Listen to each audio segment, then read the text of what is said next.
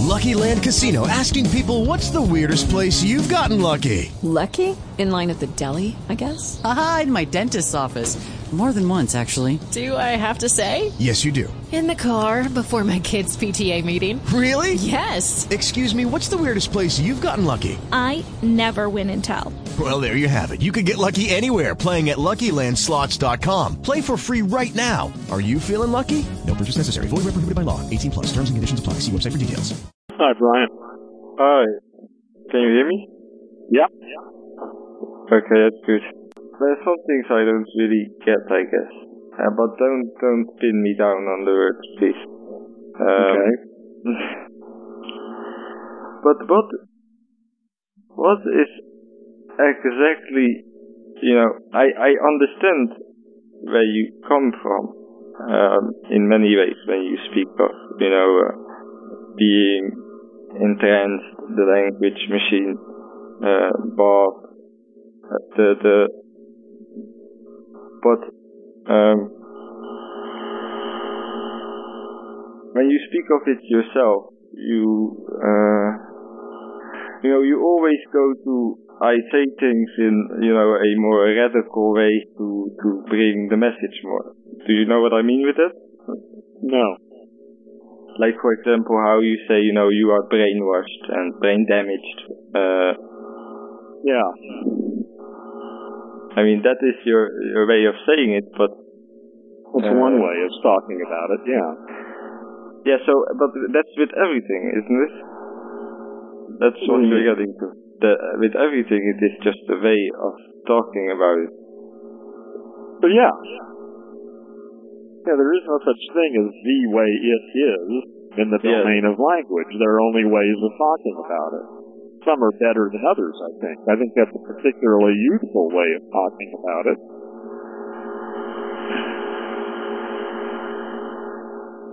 Again, it's back to that analogy of maps and territories. There are some maps are better. Yeah, but if that is always the case, if that is truly always the case, then what are you still saying?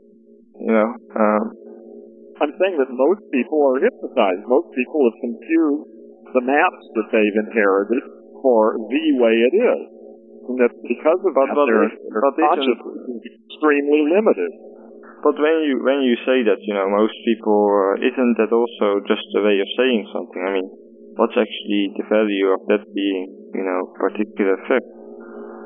Well, my hope is that there are a couple people out there, a small percentage, 1 or 2%, who are actually capable of being woken up from the trance. But who's to say if you are woken up from the trance? Me. How do you know you're awake and not having a dream right now? Well, but that's an obvious question. No one would answer. No, it's not obvious. It's not obvious at all in this domain. That's exactly the point. But no one would answer he is dreaming.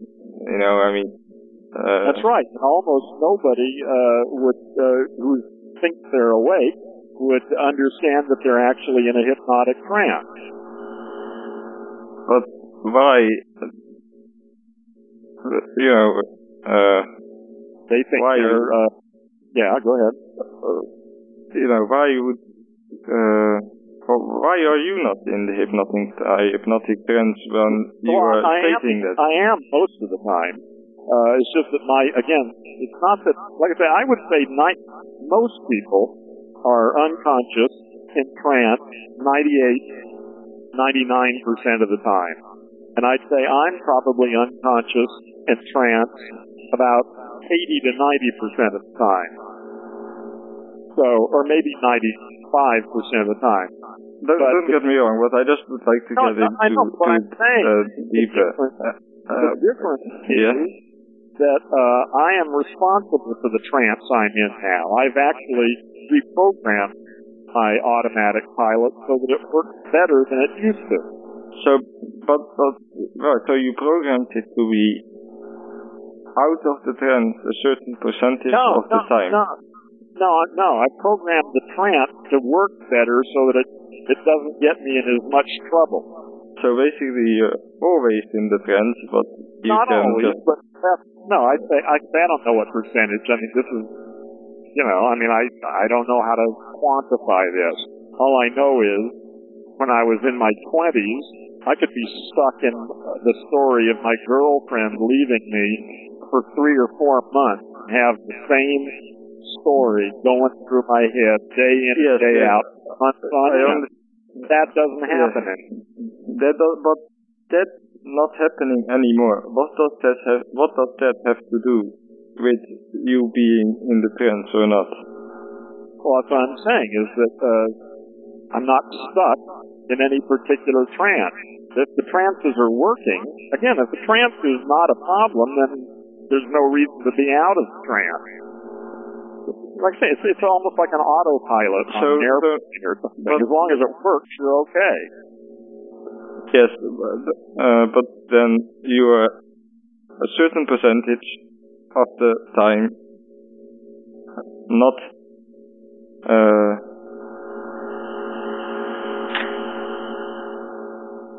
in the dream. I see what you're saying. I don't know how much of what the optimum amount of I'm asking, and it doesn't matter what percentage. It doesn't matter what percentage. Yeah. I just want to ask, what is this period? What is this period that you're not in the delusion? Yeah. What is this? Well, that's the thing, of course, that I can't talk about. That's the thing that is outside the domain of language. And I haven't yet figured out a way to talk sensibly about it. But a lot of people, if you listen to a lot of people who try to talk about enlightenment and all that kind of stuff, for the most part, I think they're just full of shit. It's all nonsense. And it's clear to me that they've had the same experiences that I've had, but they go on talking about it, and I don't think their talk about it helps. And I haven't found much of a better way to talk about it, so I just don't know how to talk about it. But what I don't see is then, if you basically say that there is a certain percentage you are in a certain state which you can talk about, and another percentage you are in, and you live in a delusion. Well, actually, that's not correct, though. I know I say things like that, but there isn't even a you to have this experience. Yeah, but now you're just dissecting the sentence. No, I'm not. I'm trying to find a way to talk sensibly about it. And what I'm saying is, when we start saying, like, I am not unconscious, or I am awake, and all that, what I'm saying is that's just a really inaccurate, stupid way of talking, that I don't know a better way. But I'm clear that way is wrong. It's misleading. It implies that there's some I here that's unconscious most of the time, and then sometimes this I is in this other state. But would you say there is absolutely no I at all? Well, it depends on what you mean by the verb to be. Yes. But again, that is just the road. No, that is the road where you should know where it brings you. No, but what I'm saying is, it depends. It does depend on that. If you mean that if something that it exists available to the senses, like a chair or a dog or a salt shaker, then I would say no. There is no such thing. Unequivocally, there is no such thing as an I. In that sense, if that's what it means for something to be. But now you're totally off. Yes, I understand. But I would like to get back to the, living in the delusion part and living in another. There may be because ways out of the delusion part you can talk easily about. I mean, we're in it right now, aren't we? I mean, I think maybe there are levels of illusions. See, that thing, there may not be getting any out of delusion. As long as you're alive, it may be the quality of your delusion that counts, or the level. Like I say, my experience is that I have woken up at least 3 or 4 times. Okay? And each time it seems to be a kind of expansion. I mean, the first time I realized that I had all these illusions that I knew what was going on, and all those disappeared. And then I thought I actually knew that. And then 10 years later, I realized that that I had woken up from one trance into another bigger trance, and then I woke up from that one, and then I woke up from that one, and I don't know, maybe there's an endless chain of these awakenings. The idea of total and complete awakening without any delusion, I'm not sure that makes any sense.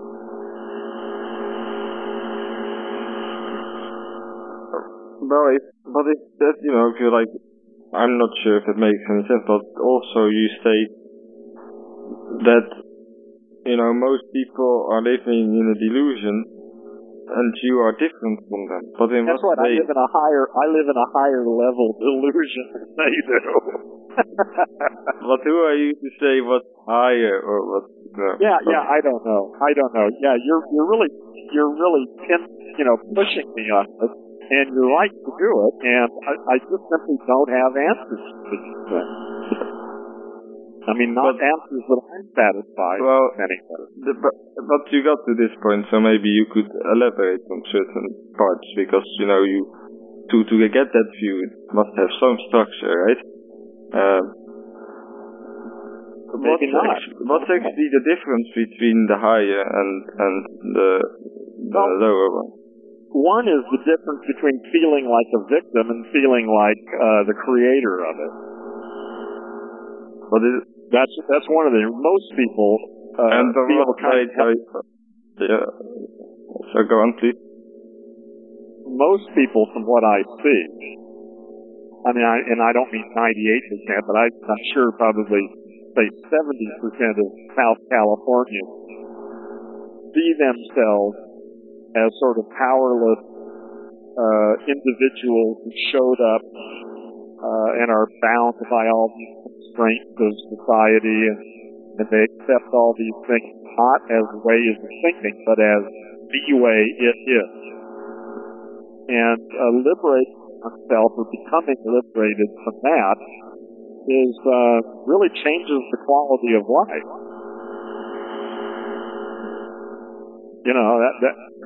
Yeah. For me it did anyway. Maybe it doesn't for other people. I don't know.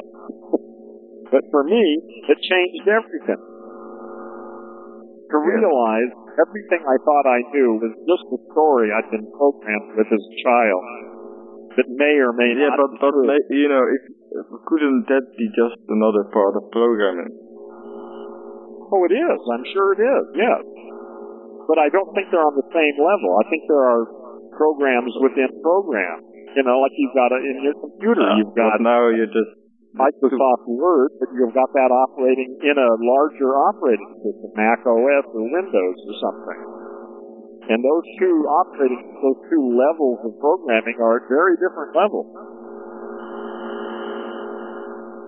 So if you're stuck in Microsoft Word, then the whole world is Microsoft Word. But if you're identified with the operating system, you can always switch over to some other program, and you're free to move around between programs. So it has something to do with degrees of freedom, I think. That's good. I like that. But what is so much this still? What is this difference? You see the difference between two kinds of people. The one that thinks he knows what truly is, and the other one that just knows it's all a story. But in a sense, I think there are many people who would say yes, they are different. When are you actually aware of it? And when is it still just theory? Yeah. Right. Well, that was what happened to me when I was 21. I'd known the ideas of that for at least 5 or 6 years. I'd read psychology stuff. I'd had psychology classes. I understood those principles, but it was different that afternoon in the summer of 67 when all of a sudden that wasn't just some abstract bit of knowledge. It shook me to my core. I mean, it wasn't just another bit of information. It had a different quality, and I still don't know exactly how to talk about that, except to say there's a difference between understanding a theory and getting it.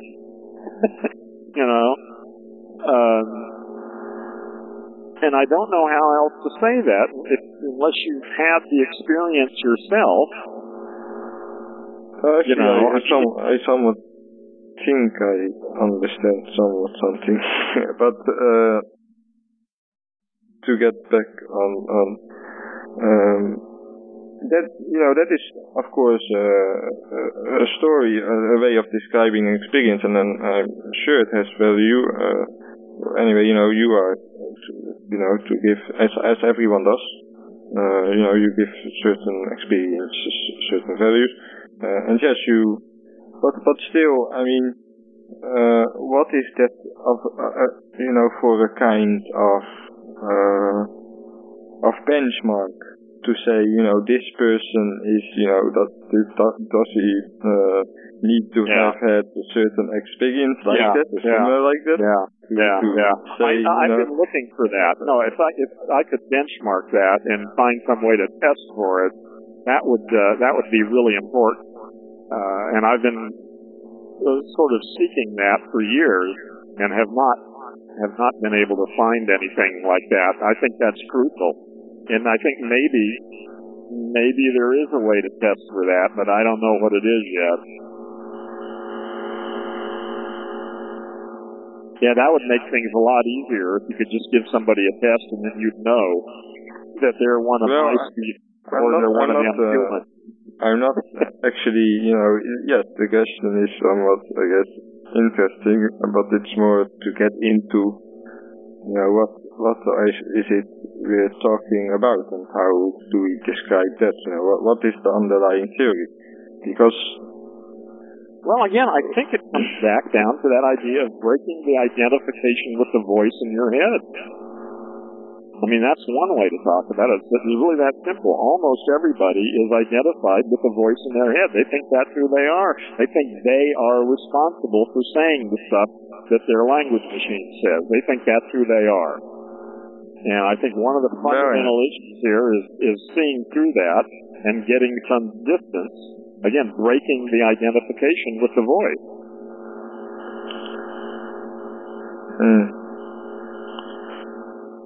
To say, that someone has to,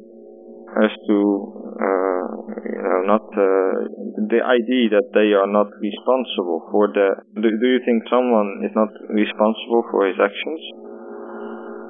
Well, it depends. Again, the whole concept of someone is out the window at this point. But there you isn't understand anybody there to be responsible. No, you understand the question, I assume. No, I know, and that's precisely what I'm answering. That question is, who is it that's responsible? There is the nobody. person, the physical person that did it.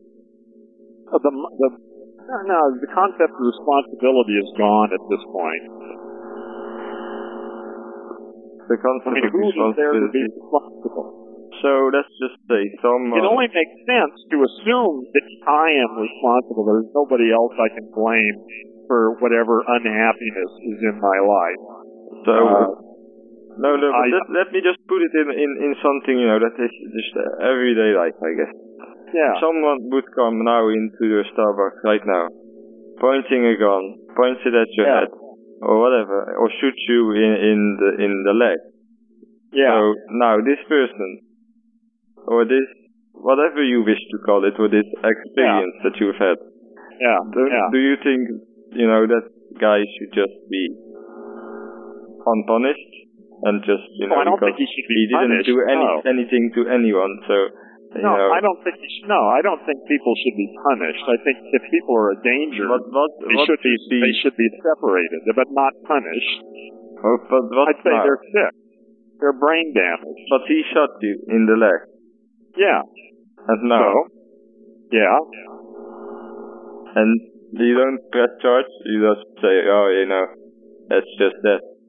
Well, if that's the case, it's not about me that's presented. The police would do it. Yeah. And again, I think if a person is a danger to other people, you can separate them from people without condemning them morally. But now if you get the choice, this person is arrested by the police and will receive a certain whatever the police will do for what he has done to you, or you could choose if this will be done to this person or not.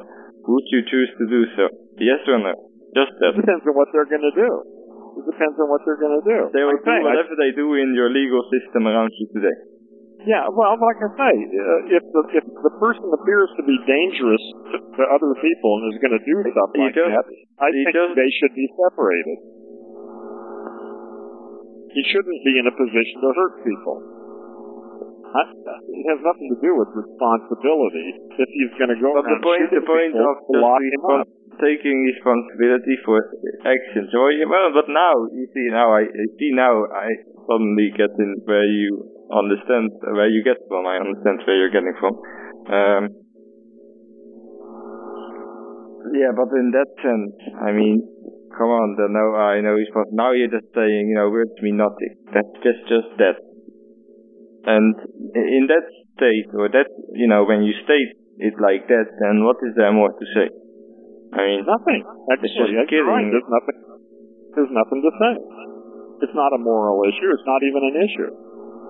It's just you make a decision on how you're going to deal with, again, as a society. Yeah, but now, you see, but then again, if you truly think and see it like this, then what more do you have to say? Well, I mean, nothing. You're the one who's coming in here with all No, I'm not. No, these aren't questions for me. No, I'm just saying that these are not questions for me. These aren't things I think about or worry about. So when you ask me these kinds of questions, I'm sort of struggling to come up with something to answer for you because these are issues. I think you might have got me a little bit wrong there, but I didn't mean to press you on anything.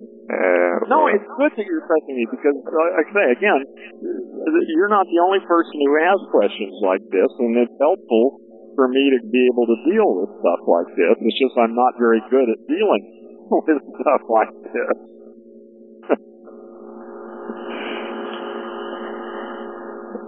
Well, I think when you state, because you do state certain things now, when you are here choosing to talk about certain topics which you consider topics, because you're here to talk about it. And there's nothing wrong with that. There's nothing wrong with that. But that is the way it is, to a certain extent. Well, that's one way to think about it. It's one way to talk about it. As you wish. But still, you or whoever or whatever chose or didn't choose to put this text on the... Yeah, well, Heron put it there. You see, but now you're just jumping around. So it might be all fun, but... No, I'm not just joking around. I'm just honestly... I just don't know how to talk about a lot of these things. I really don't. I'm still struggling with this. Well, yes, to get back to something, if you... And again, don't pin me on these certain words, but in some extent you do understand the message because you do have the encoded language machine or whatever you know what I mean, I guess or assume. So if you choose to do this and state, that's actually the thing I want to get at, and state these certain things, then what does it mean when you come from this perspective where, you haven't actually said anything, after all? I mean, there is something you wish to describe here, right?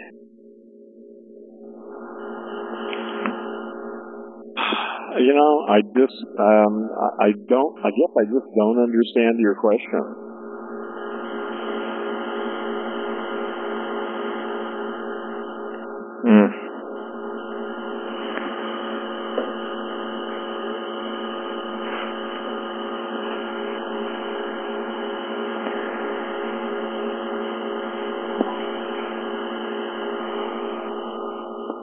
the thing is, when you say that you do not, or do not really, in words in the end, they don't really have, but you're talking about certain topics, and somewhat you consider it topics, right? You still have, it has some value to you, and you state certain things, or say certain things, or have a certain message. Am I wrong? No, I think that's fair enough to say. That's one way. Yeah, I wouldn't quarrel with that. I come here, I open up the room, I wrote the description of the room, and I talk to people when they want to talk to me.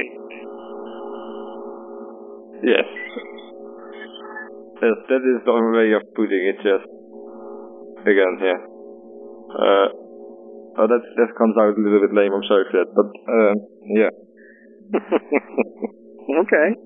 Yeah, apparently there is some topic that I'm interested in talking about.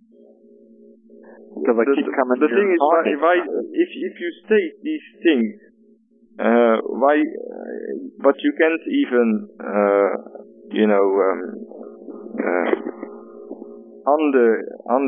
give the underlying, principles or thoughts, not, if you can't even describe what you mean with certain things that you are saying, then... Well, I can. I describe them all the time, but then you keep asking me to describe my descriptions and what underlies those, and then when I give that, then you want to know what underlies that. And it ends up going around in circles. I don't think and it just doesn't go anywhere. I mean, I really think that the language machine thing ends it. When you realize that the voice in your head is not you, period. That's the end of it. It's not you. It's just a machine. It's programmed. It generates language according to its way it's been programmed. And to break that cycle, that identification, I mean, as far as I'm concerned, that's the end of the story. What people do after that is up to them. Yes. It's like it's not even very philosophical. It gets back to that other analogy I have about architecture, that an architect needs to understand the materials that he builds with. Especially if he's building things like skyscrapers, because if he doesn't understand the strength of steel and glass and aluminum and things, then the skyscraper's going to fall down. And there's completely separate issues between understanding the materials of construction and then what kinds of buildings you want to build, whether you're building churches or garages or strip malls or, whatever, or houses or skyscrapers. Those are completely separate issues. And I'm really sort of mostly interested in the physical, the materials that we think with. What kinds of thoughts people choose to, or thought systems or theories they choose to build with language is not really my concern. I am concerned, though, that they understand the materials of building theories and stuff and do them well, whether they're building religions or sales programs or whatever they're doing. Well, then the question is, are you building it well? What is building it well? I'm sorry, say that again? What is building it well? What is building as well? It well. What is building it well? Itself? Oh, well, I guess. Now you're getting into the religion side. I'd say that's Bob. No. You say, it built itself well. But that's... No, I don't think that's what I said. Ask me again. Maybe I'm just not hearing you correctly.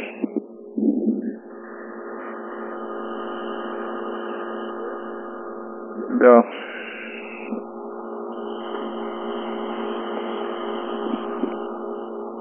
Actually, you said it was built well, but never mind that. The whole you are the I, the language, the illusion. That, being in and out of the illusion. I still, Well, see, even the I itself, I think, is an illusion. The concept that there's a me that's separate from the whole. Yes, but I know. Who are you to say, what I mean when I use the word I? I mean, it's just a word, and someone else could use it just like you do, right? Well, it's a very useful, without saying that. I'm not sure it is, actually. One of the ways around it is to quit using the word I and simply use the word Heron or Brian. And I can, instead of I can say, well, Heron had this experience. Or Heron said that, or Heron is doing this, or Heron thinks this, or Heron's language machine generated this. So now you have got to start thinking in third person. Then you come into the realm of language. It's an alternative. It has some value. That is an interesting point of view. Well, no, it's pretty... one of the problems with pronouns is that they're very heavily tied in with our emotions. I mean, you can see it. Well, I don't know about your language, but that you're good enough in English that you probably would get this. If you say something like, he hit me. In fact, say that. He hit me. Yes. Say it. He hit me. He hit me. Okay, now say, Heron hit Brian. Heron hit Brian. Yeah. And I don't know about you, but for me, those have very different emotional qualities. When I say he hit me, it's somehow more emotional. It's more personal. But when I say Brian hit Heron, it sounds more distant and less personally involving. So there's some emotionalism that's generated with the use of pronouns that may not be helpful in analytic situations.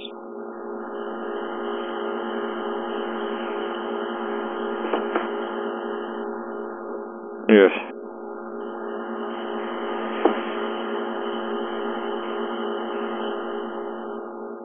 I mean, they're both trying to describe the same situation, and yet I think they feel quite different. But, so it's just a matter of how language feels. Well, I don't say it's just a matter. I'm just saying these things are all part of the equation that need to be worked with. And again, I'm still working on this, but this is not a finished work. I'm still trying to figure this stuff out myself. Don't get me wrong. I just want to get, these, yes. But how language feels, actually. What is how certain a sentence, like you just said that, how that feels for another person might be totally different. There might even be people, who would feel it is unique. The other way around. So every person's experience is unique. But I've tried that particular sentence in seminars in public speaking, and most people have pretty much a similar experience. That when they say "he hit me," it feels far more personal and damaging and emotional than saying Brian hit Heron. That using names sort of disinfects it or de-escalates the emotional content. And most people agree with me on that. Now, I'm sure there are some people who don't have that experience, but most people I've talked to do. Yes, but is that really getting at the problem? And if so, what is the problem? Really, the problem is there only one. But I mean, it's getting to one issue. It's speaking to one issue about how language functions and how using one word or another can change the emotional tone. I agree with it. Don't get me wrong. I actually think it has.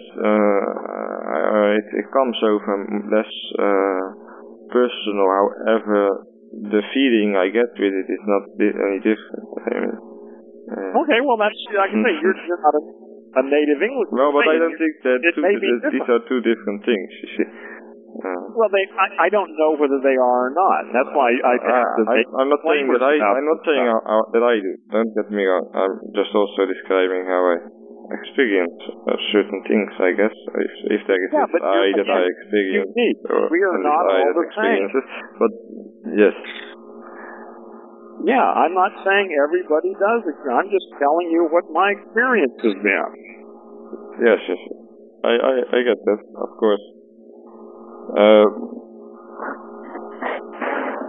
But I do, when you say that certain people are in the, again, that's really what I don't get, that when you say certain people are in the trance, but I don't see how, the way you make it to be, I don't see why you and I are not in the trance as well.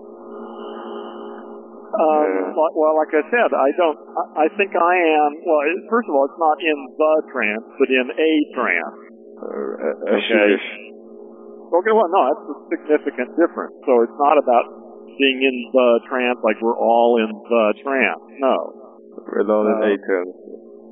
And so, and actually, I think probably more accurately, there are probably many trances that are distinguishable. When I'm at work, I'm in one kind of a trance. When I'm doing, putting the papers together, that requires a certain state of mind that's pretty automatic. And it's, it's a state of mind that I go into when I'm putting the papers together. My brain operates a certain way, and that's unique to that situation. When I'm driving my car, I'm in a different kind of trance. Yes, but then... But the thing is, the difference is that I, whatever the hell that word,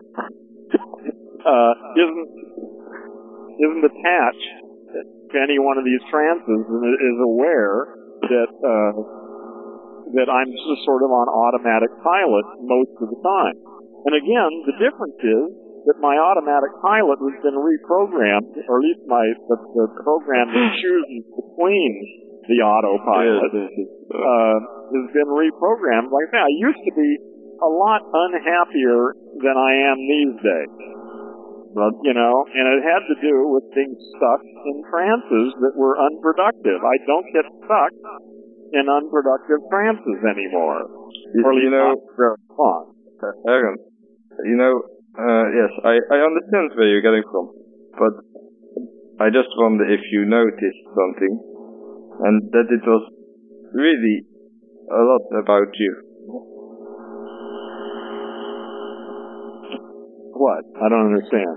You have used the word I and myself and me almost in every single sentence. Yes, I'm aware of that. And you... Or should I say Aaron is aware of that? And Aaron really thinks he's Aaron, basically. No, Heron doesn't think that, actually. Heron doesn't have a clue what the word I really means anymore. The problem is my language machine, the language machine running inside Heron's skull, still is running, it's altered, but it still runs basic English. And if I was able to reprogram it, even if I was, and I'm not sure I am capable of doing that, whoever I is, then probably nobody would understand anything I'm talking about. Yes. Oh, I think I just don't know actually. But when you come from yes, but when you come from from this whole, I think you do have to realize though that when you say these things and when you describe why they are the way they are, and then you contradict yourself in such a way, it isn't really, in my opinion, and I'm not saying that it doesn't have any value. It certainly has an idea, a strong idea, but still, it is the way it is. Well, yeah, I understand that you can describe anything to I mean, yes, there's always many ways of describing it. So, but when you get to that road, yes, I understand how hard it makes it, and of course, but still, like I said before, you do make certain statements. You are coming from somewhere, from a certain point of view. That is what you were talking about, right? So, I do think you have to. You can't just stop. Well, who am I to say that? Of course I can. No, yeah, let me correct myself. But what I mean is, to me it's somewhat, yes, I have a lot of questions, and unfortunately, you are just as human as I am. Or inhuman. As you wish. I don't care how you should describe it, but don't get me wrong at all. I may sometimes come over a bit, but it's all good. I don't mean it bad. Maybe I think also even because I think how you say and how you bring certain things in Dutch is very different than it is in English. And I think maybe sometimes I can come over in the wrong way. But there's no need to don't take it as if I'm just attacking your views. No, I don't take it that way. I know. Yeah, I don't. But I know it can come over sometimes if I'm just laughing at but but that's not the way. No, I know you're not. No, you don't have to say that, because even if I thought that was what you're doing, I wouldn't waste my time talking with you. Okay.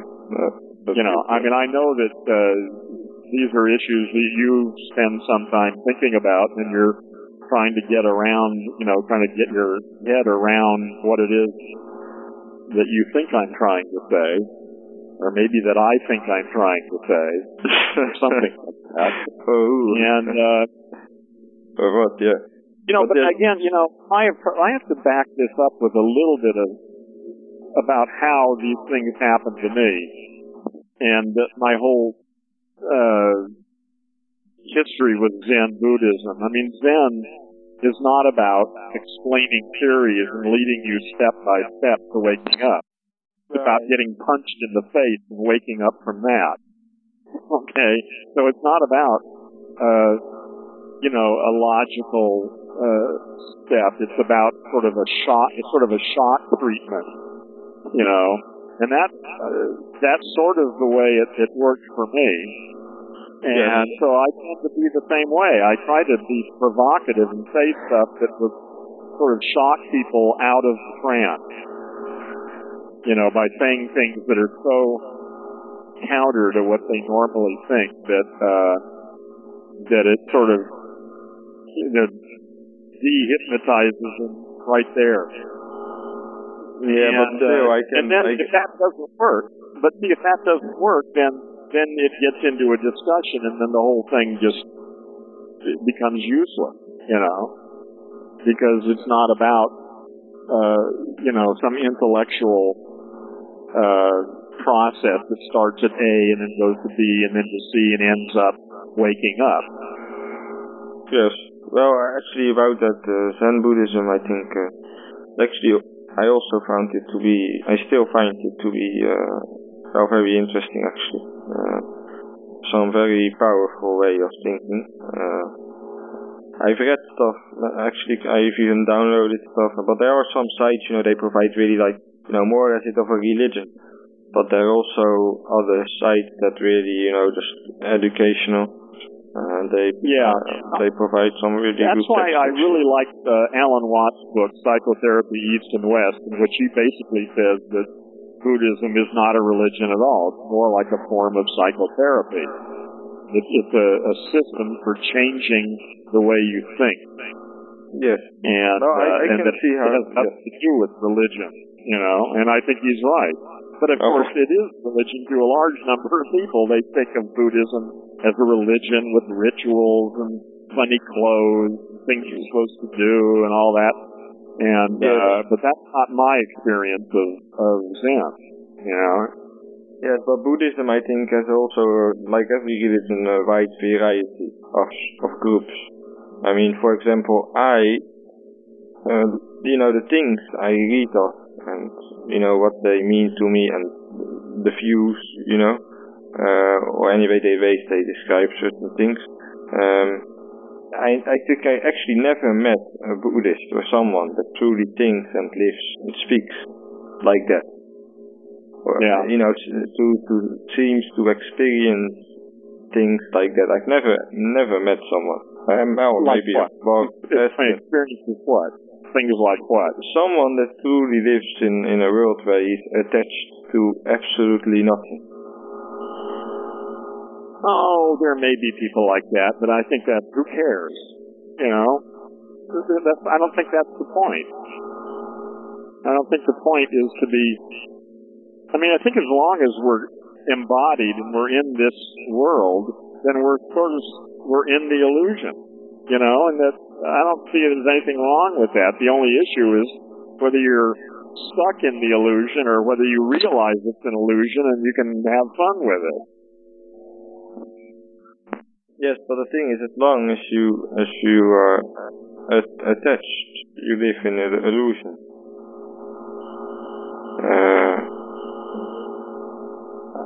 In a way, I would say. But in another way, I wouldn't really. As long as you are attached to things, to words, to certain things that have meaning to you, you live in an illusion. However, I wouldn't entirely agree with that, but in a certain extent, there might be different levels. So yeah, I guess that's the way to describe it.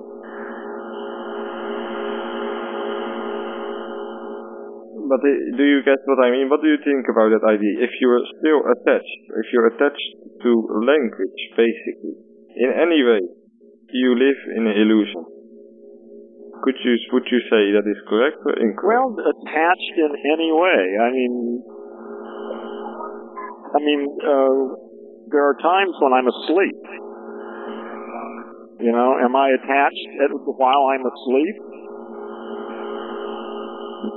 I don't know. I don't know. Like I say, this whole concept of this sort of total enlightenment, complete detachment from the illusion, and I just don't have any use for that concept. It's just not of any interest to me. Maybe that's possible. Maybe it's possible to become totally detached from the illusion, but I don't see the advantage in that, really. And I don't know. I certainly not my goal. But that certain percentage that you claim you are not, or think, or however you wish to describe it, you're not in the illusion. Yeah. Are you then in a state where you are unattached to anything? Or is it just another kind of state where you are not in the illusion? Well, again, like I say, I can't really even answer the question when you say, are you attached? I don't even know what the word you means anymore. I don't know how to talk about I, or how to deal with that concept. But yes, you use it so much also yourself. It's not like... Do I use it, or does my language machine use it? See, that's the thing, is I'm talking. Well, no, I tell you, it's not me talking. It's my language machine. I can't talk. What do you say is my language machine? My language. Well, okay, this language machine here. How's that? This language machine inside Heron's brain. But again, who is this third person? Yeah, well, that's what I'm saying. Who is this person? I don't know. But there is no person. Exactly. Maybe there is not even third person, and it is just all you. Well, yeah, that's what I'm getting at. But again, when my language machine generates language, it does it according to the way it's been programmed, and I haven't totally reprogrammed it, or it hasn't totally been reprogrammed. So it still operates in ways that allows it to intermix with other people's language machines. It's not so different that nobody can understand me. I have to speak in ways that people can understand, even though they're wrong or inadequate. And I'm working at it. Like I say, I've changed the way I talk considerably, or my language machine generates language very differently than it used to, but not so differently that nobody can make any sense out of it. But when you say, to get on previous conversations, I think when you describe this, not, living in the trance and nothing. I mean, would you still say, after what we spoke about, do you think there's a certain percentage you are in the trance and not, or would you say actually, you're always in the trance, or you're never in the trance? I'm not quite sure. I'm not quite sure. That's a good question. My sense is, again, and I have no way to justify any of these statements. I mean, it's just I make this stuff up.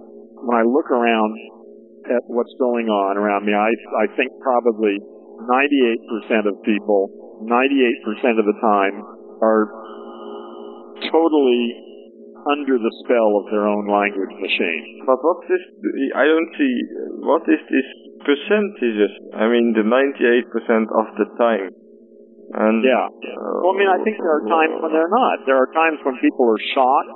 Usually when something shocking happens, people are shocked into silence. Something really traumatic, or something really great, or something terrible, or something maybe so out of the ordinary happens that all of people's expectations and ideas momentarily are suspended.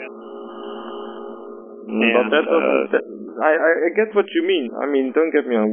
Certain people have a certain experience, something dramatic or something really nice or whatever happens, and they get a certain. They get a certain experience out of it. But why is that the 2% that they? I mean, why are they not still just as much in the trance as they were before? But they just had an experience. It's just a different kind of trance, maybe. You're right. It may not be out of the trance. It may be just going from one kind of trance into a different kind of trance.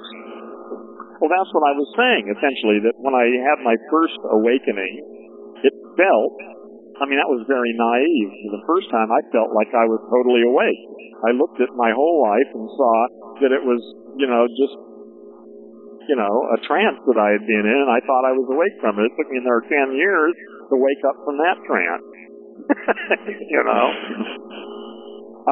But to see the second time you wake up from the trance, that's really a shock, because then you realize, geez, there isn't just one awakening, there's at least two. And then I began to realize, the minute I had the second one, then the possibility that there could be a third one, that I could wake up from this again, raised its head.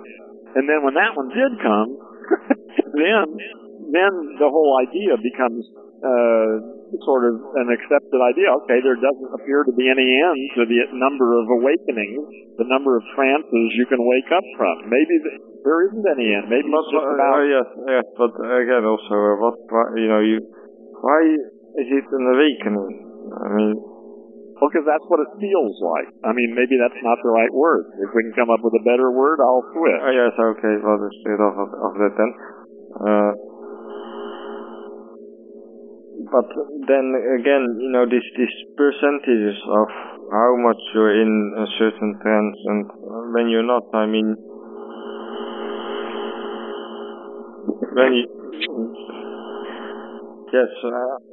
a way it just sounds to me like, I think it's either one or the other, or actually it's none. Let me put it like that. So what's one or the other? You are in a trance or you're not.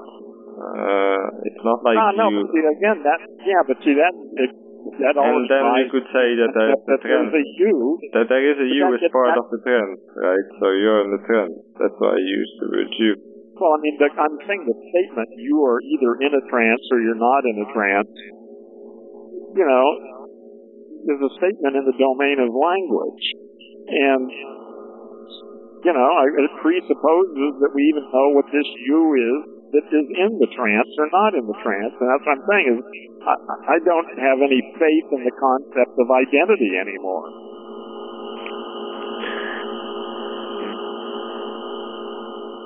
Yes. There's no me that's the same now. I mean, the idea that there's a me that was the same me when we started this conversation and has persisted through this conversation and is here now and it's still the same me, just having different feelings or saying different things, that's merely a theory. That's a way of talking. Yes, but I get that. However, that exactly like you say it, it's just, you know, I don't know any better way to say it. There isn't any better way in English right now, but maybe, you know, again, maybe. But it's not, it's also, you know, not exactly, it is not, yeah, I understand, we live in 2009. We are constrained in the domain of language by the kinds of ideas we can even formulate. And we may have to wait for another 50 years for somebody to invent better language that actually works. As long as it... Well... Yes, I understand, and I think language could be improved in many ways. But that is not what this is truly about. It's not just about the language. However, you might come in this. I know you come. Listen, everything you and I have done for the last half hour or however long we've been talking has been blowing air at each other. We've been involved in engaging in language stuff. Probably had some good fight. Well, you're saying language isn't all we're doing, but in fact, that is all we're doing. I understand in what sense you mean that, but there's more. Like I said, there are ideas behind the language, maybe the ideas come from language. No, but not ideas. Not IDs, ideas. Ideas. Yes. Ideas. Yeah. Yeah, and the idea that there are ideas behind the language, I think, is one of these very questionable concepts. That may be true sometimes, but often I think what's really the case is that the language is the idea. And to talk about the idea apart from the language is nonsense. Yeah. That an idea that embodies the language is no idea at all. Yeah, but... Yeah, I understand that.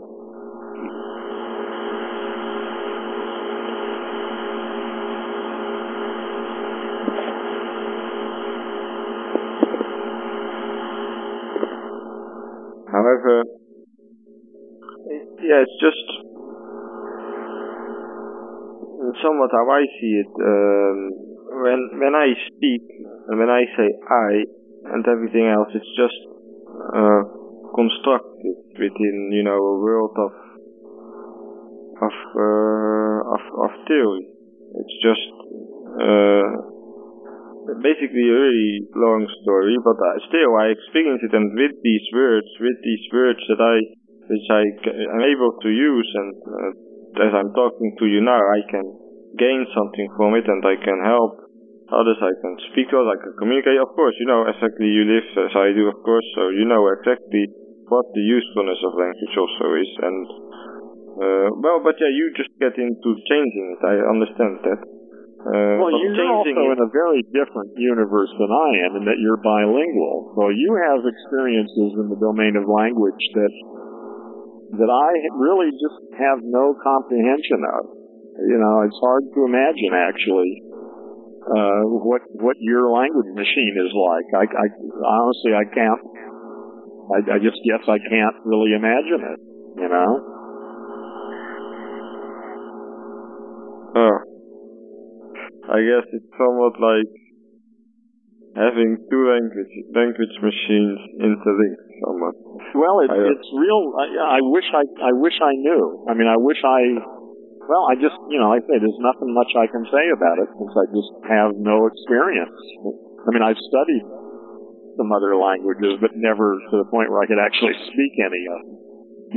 So it's a little hard for me to imagine. Although I assume that it's just like you switch into a mode, you're either in Dutch mode or you're in English mode, and you just sort of,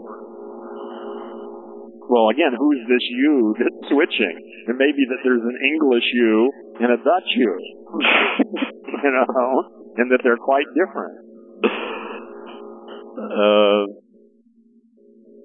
No, they are the same person. They are the same person if there is any. Okay, well, that's the way you... maybe they are the same person, or maybe that's just the way you choose to talk about it.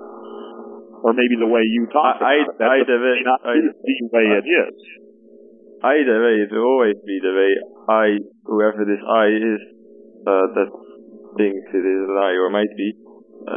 Maybe. It's just... yeah, another way of talking about it. But yet, you have to just try to make the best out of the language you have, first of all, and then, get to the points where you get stuck. I guess that is somewhat the most... that happens a lot to me.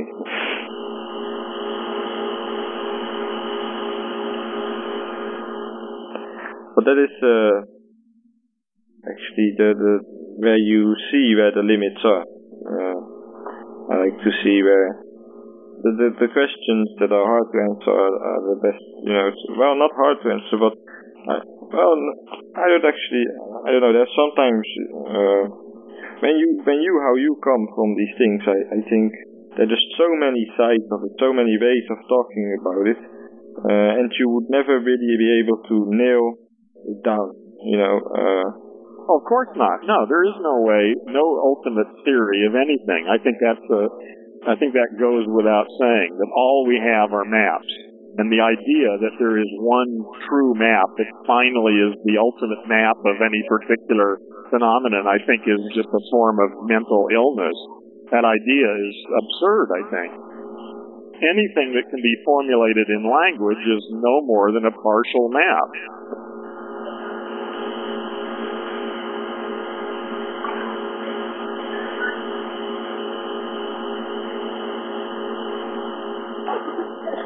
Yes. But, taking the I, for example, away, just by changing the way people speak, I don't think will change truly, or let's just say ultimately change the way people experience the I. Well, that's where you and I differ, because I think that will profoundly change it. But that's, merely a theory. We'll see. Yeah.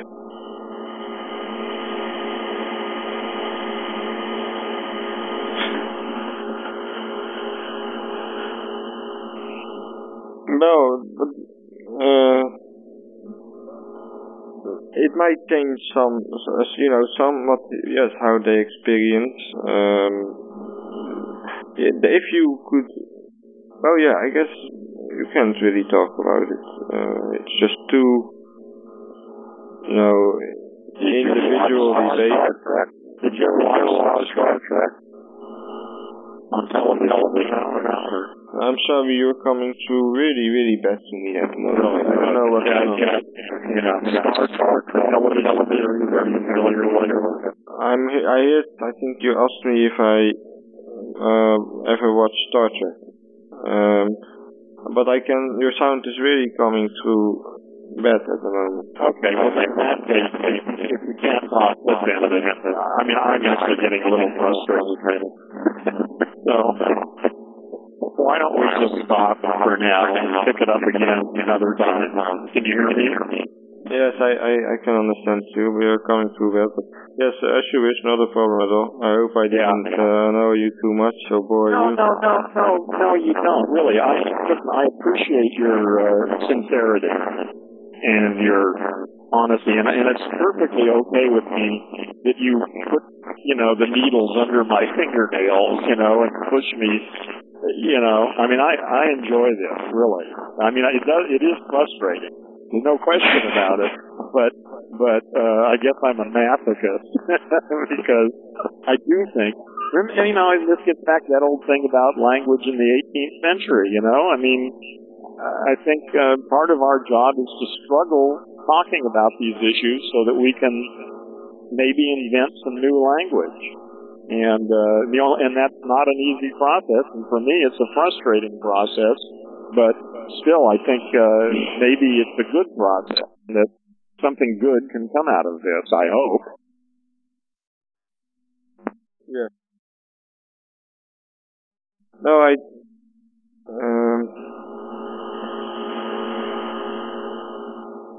it's just,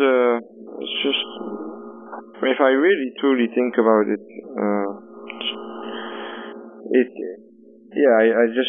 I always wander off. Not wander off, but it's always, they're just, it's... I got you. I know. Yeah, same here. If I really seriously cogitate about this stuff, I end up confused.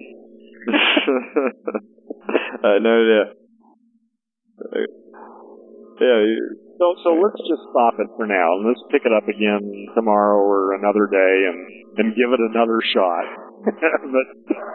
But let's end it for now, because I'm burned out, I think. I'm also going to bed. Yeah, good luck sleeping now.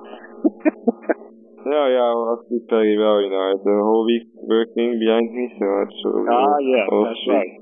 Yeah. Okay, Brian.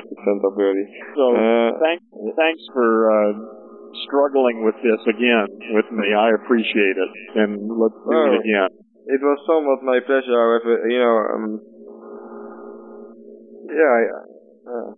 I hope, I'm glad you enjoyed it as well. Yeah. I'm not sure enjoy is quite the right word. Anyway. But I still keep doing it, I mean, I don't have waste of time, I hope. Yeah. I could just mute your microphone, so So anyway, let's just stop it for now. I'm gonna go back to the recording and do something else for a little while, because I'm burned out right now. I'm sorry, but have a nice night. No problem. Don't apologize. It's like I say, it's good. It's just I've had enough. So I'll talk to you again tomorrow, maybe. All right. Bye. Okay. Bye.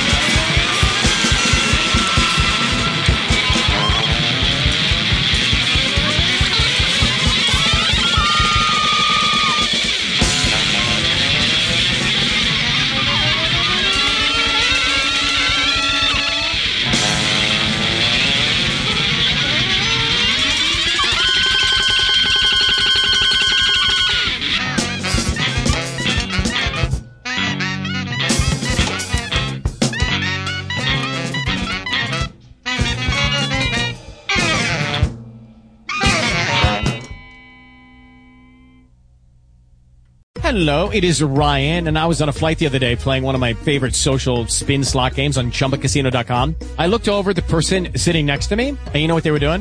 They were also playing Chumba Casino. Coincidence? I think not. Everybody's loving having fun with it. Chumba Casino is home to hundreds of casino-style games that you can play for free anytime, anywhere, even at 30,000 feet. So sign up now at ChumbaCasino.com to claim your free welcome bonus. That's ChumbaCasino.com and live the Chumba life. No purchase necessary. VGW. Void where prohibited by law. See terms and conditions. 18+.